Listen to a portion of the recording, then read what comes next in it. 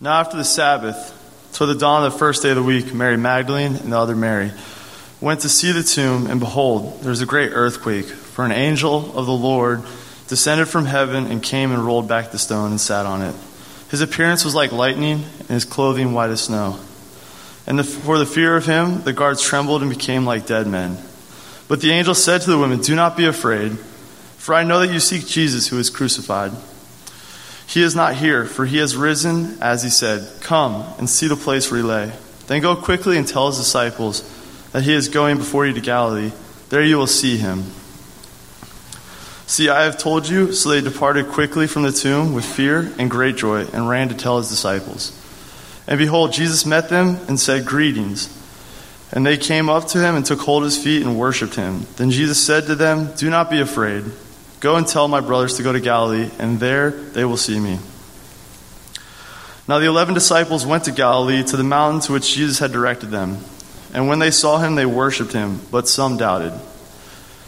And when Jesus came and said to them, "All authority in heaven and on earth has been given to me. Go therefore and make disciples of all nations, baptizing them in the name of the Father, and of the Son, and of the Holy Spirit, teaching them to observe all that I have commanded you. And behold, I am with you to the end of the age." All right. Good morning. How are we? I've already asked that question, and now you seem to be more awake. Music, does that. Can I get number 2 turned up a little bit here? Let there be light. Illuminate. You ever seen Demolition Man? Illuminate. Thank you. All right. So there are 4 Gospels. In other words, so I try to make things understandable for people who aren't real familiar with church. So the Gospels, the stories of, the Gospel means the good news. And so there's 4 different accounts of the story of Jesus' life. And they're all contained in the Bible. And there's Matthew, Mark, there's Luke, and there's John. And each one kind of focuses on different things. But they're all basically the same story about Jesus, his life, his teachings, his disciples, his death, burial, his resurrection. But one of them, Matthew, says something really interesting that the others don't say at the end. And so I'm going to focus on that today. We're going to talk about a specific thing that Matthew says about some of the followers of Jesus. And then we're going to do a little bit of American history, if you will. I love history, and so I do that. And then we're going to sort of try to tie this all together, something that has to do with the human heart and how sometimes it's hard for us to accept things. So I'm going to open us up with a word of prayer, and we're going to ask for understanding and wisdom. And so let's pray. Father, thank you for the opportunity that I have to stand up here and to teach the story of your people. It's an honor. It's a privilege. Thank you for this amazing day. Thank you for these people. Thank you for this community, what it means to so many of us, for the grounding that it's given many of us in our lives, and for the hope that we find on this very day through retelling the story of some mysterious event that happened 2,000 years ago. Help us to really understand what this is about. Thank you. In your name, amen. Okay, so that thing I was talking about, Matthew 28, it's right here. It says, now the 11 disciples went to Galilee, to the mountain to which Jesus had directed them. Now, we're going to pause here before we go any farther. So Jesus has risen from the dead, and they saw him die, and everything was kind of over for the disciples. And what do you do when it all ends? When you're following this guy, he's starting something new, this revolution, and it all kind of falls apart. He's arrested and he's executed. You go fishing. You go back to your old jobs. You go back to your old ways. And you wonder what this was all about. Did I just waste 3 years of my life? And then suddenly Jesus is alive again. And he's appearing first to the women at the tomb. And then he says, go tell the apostles. And so they go to tell the apostles. And when they get there, Jesus appears. He's like, all that was for nothing. And then he says, quick running though, give me a good time. And then he says, all of you, you're going to go tell my brothers, and we're all going to meet at Galilee. You're all going to travel to Galilee. For some reason, he wants to go. I could talk to you here. Well, we're going to go there. We're going to talk there. More scenic. And so he sends them to Galilee, and you're going to gather the brothers. We're all going to meet there, and I'm going to meet you. And so they go to Galilee, and it says now the 11 disciples went to Galilee, to the mountain. So they meet on a mountain, which Jesus had directed them. And verse 17 says something interesting. It says, and when they saw him, they worshipped him, but some doubted. And I never really paid attention to that. But some doubted. Now, if I was telling a story, I'm no Matthew, incredible writer, smart dude. But if I'm telling a story about something incredible that happened, it's hard to believe. I'm going to tell it, and I'm going to say, and I had all these friends with me, and they all saw it. And I'm going to use a lot of hyperbole of the day. I'm going to say, like, their minds were blown, things like that. And I'm going to say, we were all just shocked and stunned and in awe of what happened there. What I'm not going to say is, but half the guys that were with me didn't really believe. They had doubted. They thought maybe something else happened. Maybe what I'm seeing isn't really what I'm seeing. And so this kind of catches your eye. This is really interesting. Because if Matthew is telling a story and he's trying to convince people that this thing that happened actually happened, why would you include this? Well, because it's part of it. It's part of the experience. It's part of us. It's kind of who we are. And so the word that he uses for doubted is this word distazo. Stazo means to stand. Dis means away. It's where we get our word distance. It's where we get the idea of you're standing back from something. You're trepidatious. You aren't sure. And so there's a sense in which some of the disciples maybe were feeling like some are in. They're worshiping. And some of them are feeling like maybe he's pulling something. Like, I don't believe that this doesn't happen. None of this fit in any framework. It didn't fit in the Jewish framework. They didn't believe that one person would rise from the dead in the middle of history. This is not anything that they believed. And so in order to understand this, in order to believe this and to buy in, they have to change their entire worldview, which is not easy to do. You don't just do that, right? And so there's a few of them that are doubting. And they're there with Jesus. They walked with him for 3.5 years. They saw miracles. They saw all kinds of things. And they heard him teaching. But then maybe they didn't see, but maybe they had heard because they kind of scattered when Jesus was arrested. So they knew he had died. Some showed up to see. They heard he had died and now he's alive standing. And so there's all kinds of questions. Well, did he really die? Is this really him? What's he trying to pull? I don't fully understand. I don't quite believe. If there's one thing that I've learned after nine years of pastoring, it's that every room is a mixed bag. Some people buy in. All they need is they need a little bit of hope, a little bit of beauty, something that is philosophically satisfying, intellectually satisfying. Just little nuggets here and there. It doesn't all have to line out perfectly, but they believe that there is something deeper happening in the depths of their soul in this world, and so they buy in and they're like, yes, I'm in. And then there's others who really have a hard time buying into the idea that, and I get it, that somebody rose from the dead, that anything mystical and mysterious happened. And so this is kind of what I want to talk about today. There's no matter how much you read or think or learn, there is this underlying unease about sort of jumping in. And so you stand at a distance and you observe and you think it's beautiful and you want to buy in, but you're just having a hard time with it. And so we welcome those here. Like, I'm glad you're here, and I want to talk about that this morning. First, I want to talk about a little bit of history. We're going to talk about Manhattan in the 1880s. There's a massive subject jump. There's a part of Manhattan in the 1880s. It was called 5 Points. It was made famous by that movie Gangs of New York, right? Awesome movie. And so this is an area where all the immigrants lived. It was incredibly poor. It was an awful place. And there is an investigative journalist back then. I think they were called muckrakers, I think, which is another awesome name. If you're starting a band, muckrakers.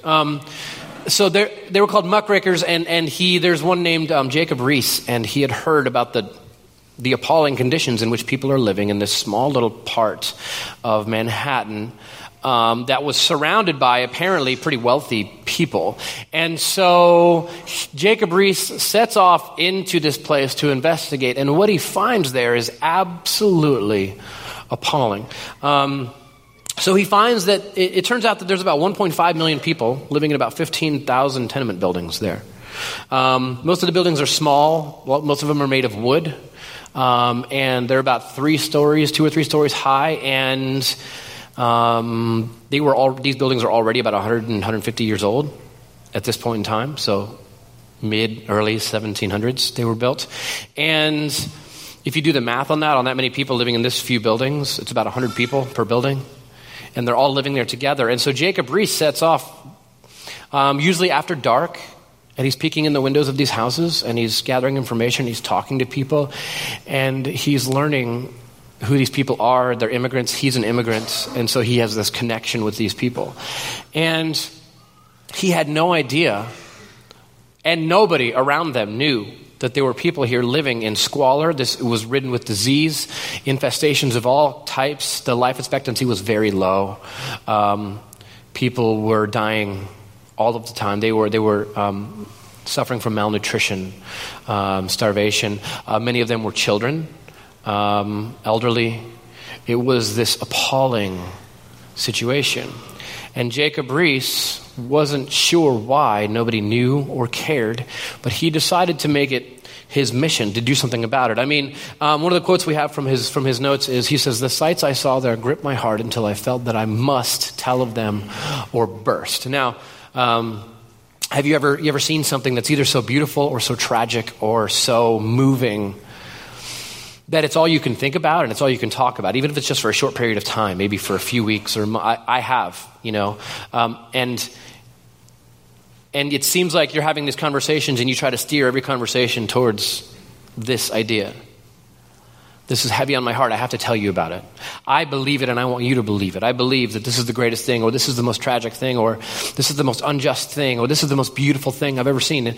And you have to know about it. People have to believe this with me, because it is so vital, and it will change your view of things. It will change the people who hear about it. You have to hear about this. There's a place in scriptures where the prophet Jeremiah, he's part of a group of people called the Israelites, and it was kind of a tribal culture at the time, and he's looking around at his own people, and the crimes that they're committing against each other are absolutely atrocious. And so he's what we would call a prophet. He receives messages from God and delivers them to the people. And one of the things that he teaches about is the injustice that is going on among his people to the other people in the tribe. And there's murder and there's rape. And every time he stands up and he says, there's a murder that happened here. Every time he gets up and he talks about the injustice, there's people starving and you guys have too much and they have nothing and you should help. And every time he talks about this, people stand up and they say, shut your mouth. We don't want to hear it.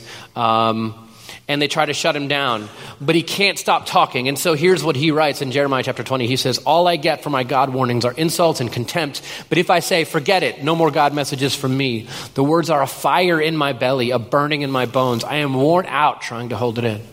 I can't do it any longer. And then I hear whispering behind my back, there goes old danger everywhere. Shut him up, report him. Right? There's always those people who, to believe what you're saying would require me to change my view of everything.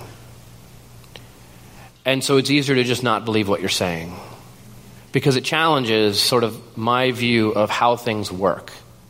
And it would change how my life works. And so I don't believe it. I don't want to, or I can't, or it's too much. There better be a lot more evidence than you're just giving me, than the word. What I actually need is not just the word. I need the word to become flesh. That's what I need. I need to see it. I need it to be in my presence. And so Jacob Riis, knowing that nobody knows about the squalor and the pain and the suffering going on right in the middle of the city, turns out that actually historically we can look back and see that Five Points was one of the most densely populated places in the world at the time, which is staggering to me. And so he decides, well, I'm going to tell people about this. And so he sets off and he starts writing newspaper clippings and articles and giving lectures, and nobody cares. Nobody believes him. He says, there are people who need salvation. There are people who need this. There are people suffering and dying. People just like you, women, children, elderly, and nobody really cares or believes. And so he says, there's got to be something else to do. Maybe if I can get them closer to it. Maybe if there's some way I can get them closer to what I'm seeing. Because I didn't really know it either. That's why I had to go and investigate. And there's the wondering is kind of in your head. If I hadn't seen it, would I believe it?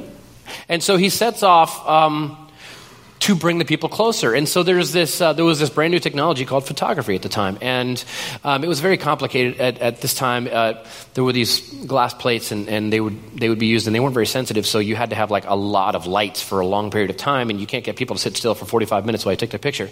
So you had to have some sort of, we have flash now, they didn't have flash back then. And they were trying all kinds of ways to light up rooms where you could take pictures, and he is just this amateur photographer.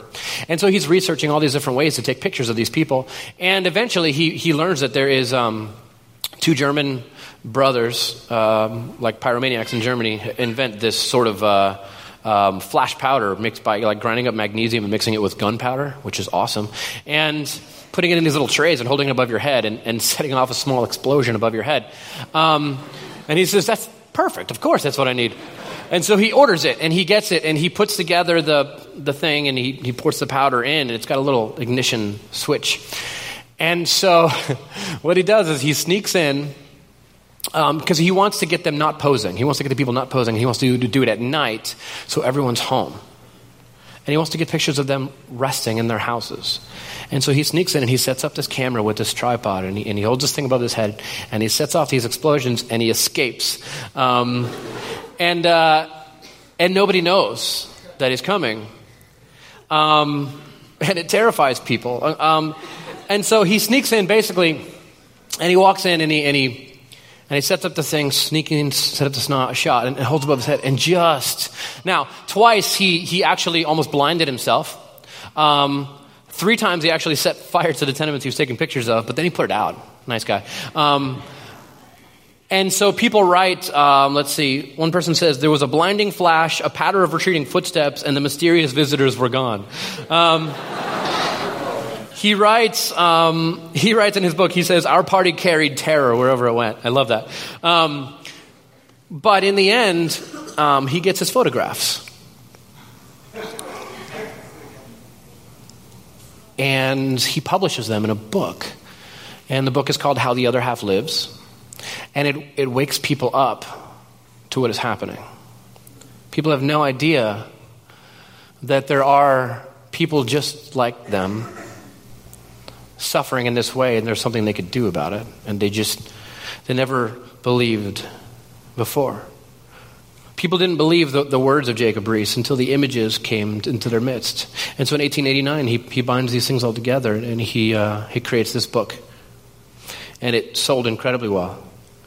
And the photographs were incredibly moving. And one of the things is that I think what changed people's minds is, and he writes about this too, is the fact that you can see suddenly in the eyes of these people, they're looking back at you, and it's like this idea, this word, these things that he's been saying, suddenly they're in flesh. The word became flesh, and it's there among them.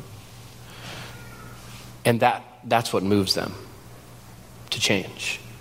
Now, this takes us back to the mountain in Galilee. And so Jesus is there in Galilee. He meets them on this mountain, and it says, and the disciples were there. There was 11 of them now. One of them, overcome with shame and guilt for betraying Jesus, hung himself in a field. And so now there's 11. And so they meet Jesus there on top of this mountain. And they see him, and they worship him. And there's a few standing in the back, and it says that they don't believe. They're doubting. It's not that they don't believe, it's that they're doubting. And how does Jesus respond to them? The answer to that question is actually pretty wonderful, because it's not the way that we tend to respond to people who are having trouble believing today. Jesus doesn't walk up and say, you don't have enough faith, you need to get out. Absolutely not. He doesn't say you're useless because you don't believe strong enough. He doesn't honestly seem to have any real desire to say anything that would fix their doubt. He doesn't say, you have weak faith, you're going to have to get it together before we move forward together. He kind of leaves the doubts there, and then he draws close and he says something. Now, I would argue what it says next is spoken directly to the doubters, because it talks about, it says, people worshipped him, and then there were doubters there, and then the connotation that we have is that Jesus is speaking to them. And here's what he says.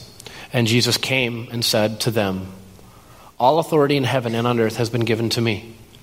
Go therefore and make disciples of all nations, baptizing them in the name of the Father and of the Son and the Holy Spirit, teaching them to observe all that I have commanded you. And behold, I am with you always to the end of the age. Now, there's a lot here, especially for the doubter. Okay? First off, all authority in heaven and earth has been given to me. Go therefore and make disciples of all nations. So, the idea of go and make disciples of all nations, the disciple was the students, that the students would gather around the rabbi, the Talmudim, and they would sit and they would listen. So the idea is that anyone who will listen to you, anyone who asks a question, anyone who is open to hearing this, talk to them. You who are doubting, I want you to do this. You walked with me for 3.5 years. I was with you, and you saw what I did, and you believe in my teachings. What you're having trouble with is this miraculous thing. He says, and so what I want you to do is I want you to talk to anyone who will listen. Teach them everything that you know about me, everything that you saw. Make disciples of no matter where they're from, all nations, every tribe, every tongue. Anyone who will listen to you, I want you to talk to them, and I want you to teach them. And then he says, make disciples of all nations, baptizing them in the name of the Father and the Son and the Holy Spirit. Now, people oftentimes interpret this to mean you're going to dunk them underwater and you're going to say something, particular words, while you're dunking people. I would argue, and there's a lot of other scholars, Dallas Willard is one of them, who would argue that what he's actually saying here is the word baptizo means to immerse. Okay, he says you're going to immerse these people that you are, who are open to listen, and you're going to talk to them about me. You're going to teach them everything. You're going to immerse them in the Father and the Son and the Holy Spirit. What is that? Triune, we call it the Trinity. It's this doctrine of the Trinity.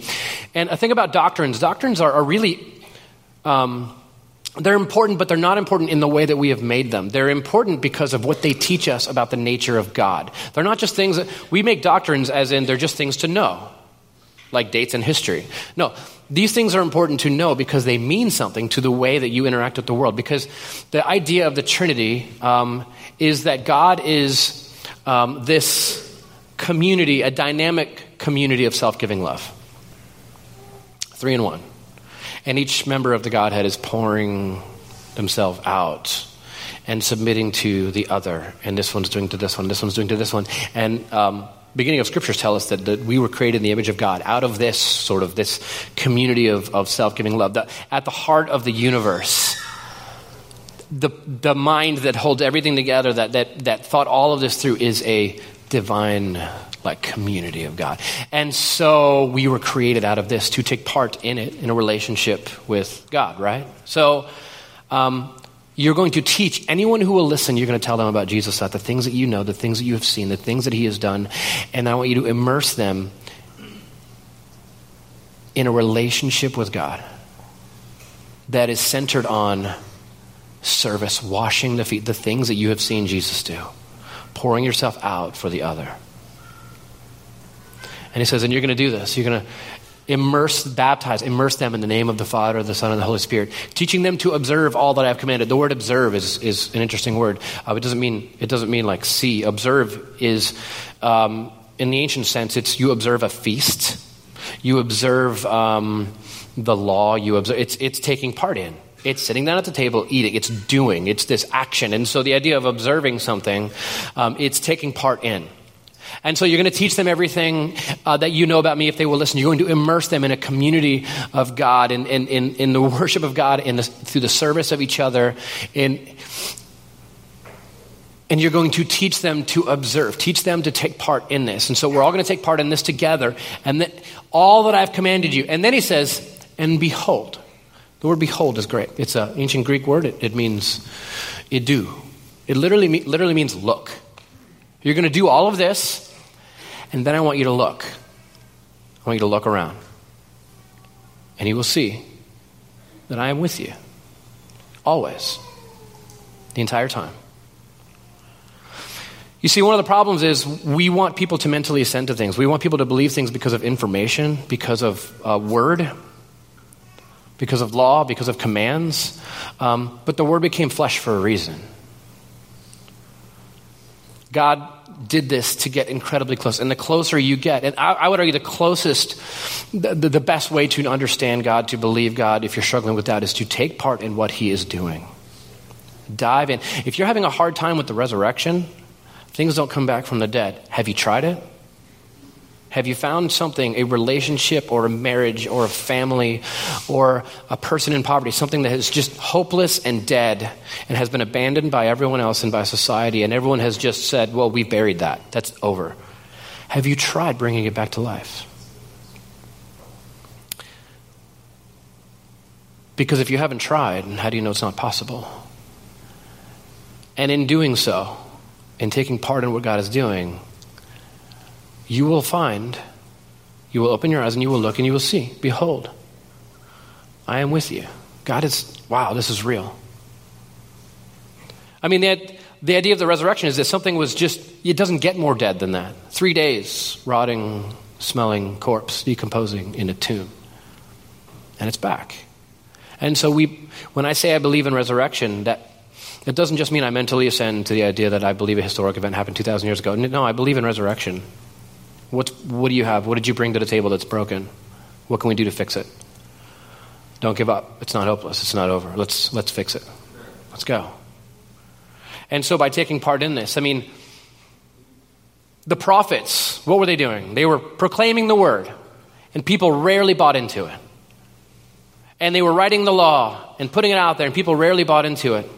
And there came a time when the word became flesh. And so oftentimes our problem is that we have this word and we're trying to buy into this word, but the word isn't very convincing. What's convincing is the flesh. And so if you don't put it on, you don't do it. I mean, the doctrine of the incarnation of Jesus, it's actually, the wording is hilarious. Incarnation, it means God in meat, in flesh. You know, chili con carne is chili with meat, right? The incarnation is God in the flesh, God with meat. And so God literally, like, he came so close to you that he became you, like exactly like you, to show you what this is about. And then he says, so if you're doubting, here's what I want you to do. I want you to go. I want you to talk. I want you to teach the things that I want you to just follow me. Follow Jesus. Do the things that I did. Teach the things that I taught. Immerse people in the community of God, and bring them into a relationship with all of this. Teach them to observe all that I've commanded. Like all the things that I have said to do, teach them to do them as well. And then one day they're going to wake up and say, oh, of course I believe it. Of course I do. That is the most convincing way. And so I feel like I was raised in a time when it was all about knowledge. And a vast majority of the kids that I grew up with mentally ascended, but it never became flesh. And we sit down and talk, and they're all agnostics, and they don't buy it. And it's because they didn't see it. And so today we celebrate Easter. We celebrate the resurrection. And by celebrating, I would ask that we not celebrate it, we observe it. We put it on. We find broken things, and we help people fix them. And the Christians, we talked about last week, the feast, they would get together, and they would make sure everybody was fed. And what that would look like today is, how are you? How are you doing emotionally? How are you doing? How's your marriage? How's your family? Is your light bill paid? Okay. You have a place to stay? Okay. What can I do? What's broken? What have you given up on? And we dive in as the community of Jesus, as the body of Christ, and we make the word flesh. And Jesus said, and they will know you by your fruits. And Jesus said that it's the good works that bring people to believe and understand. And so the best way to respond to this is through communion. And so we at Watermark take communion every single week because we believe the broken body of Christ, the spilled blood of Christ is the only hope for this world. And as we follow Jesus, we learn that he poured himself out for us when we didn't deserve it.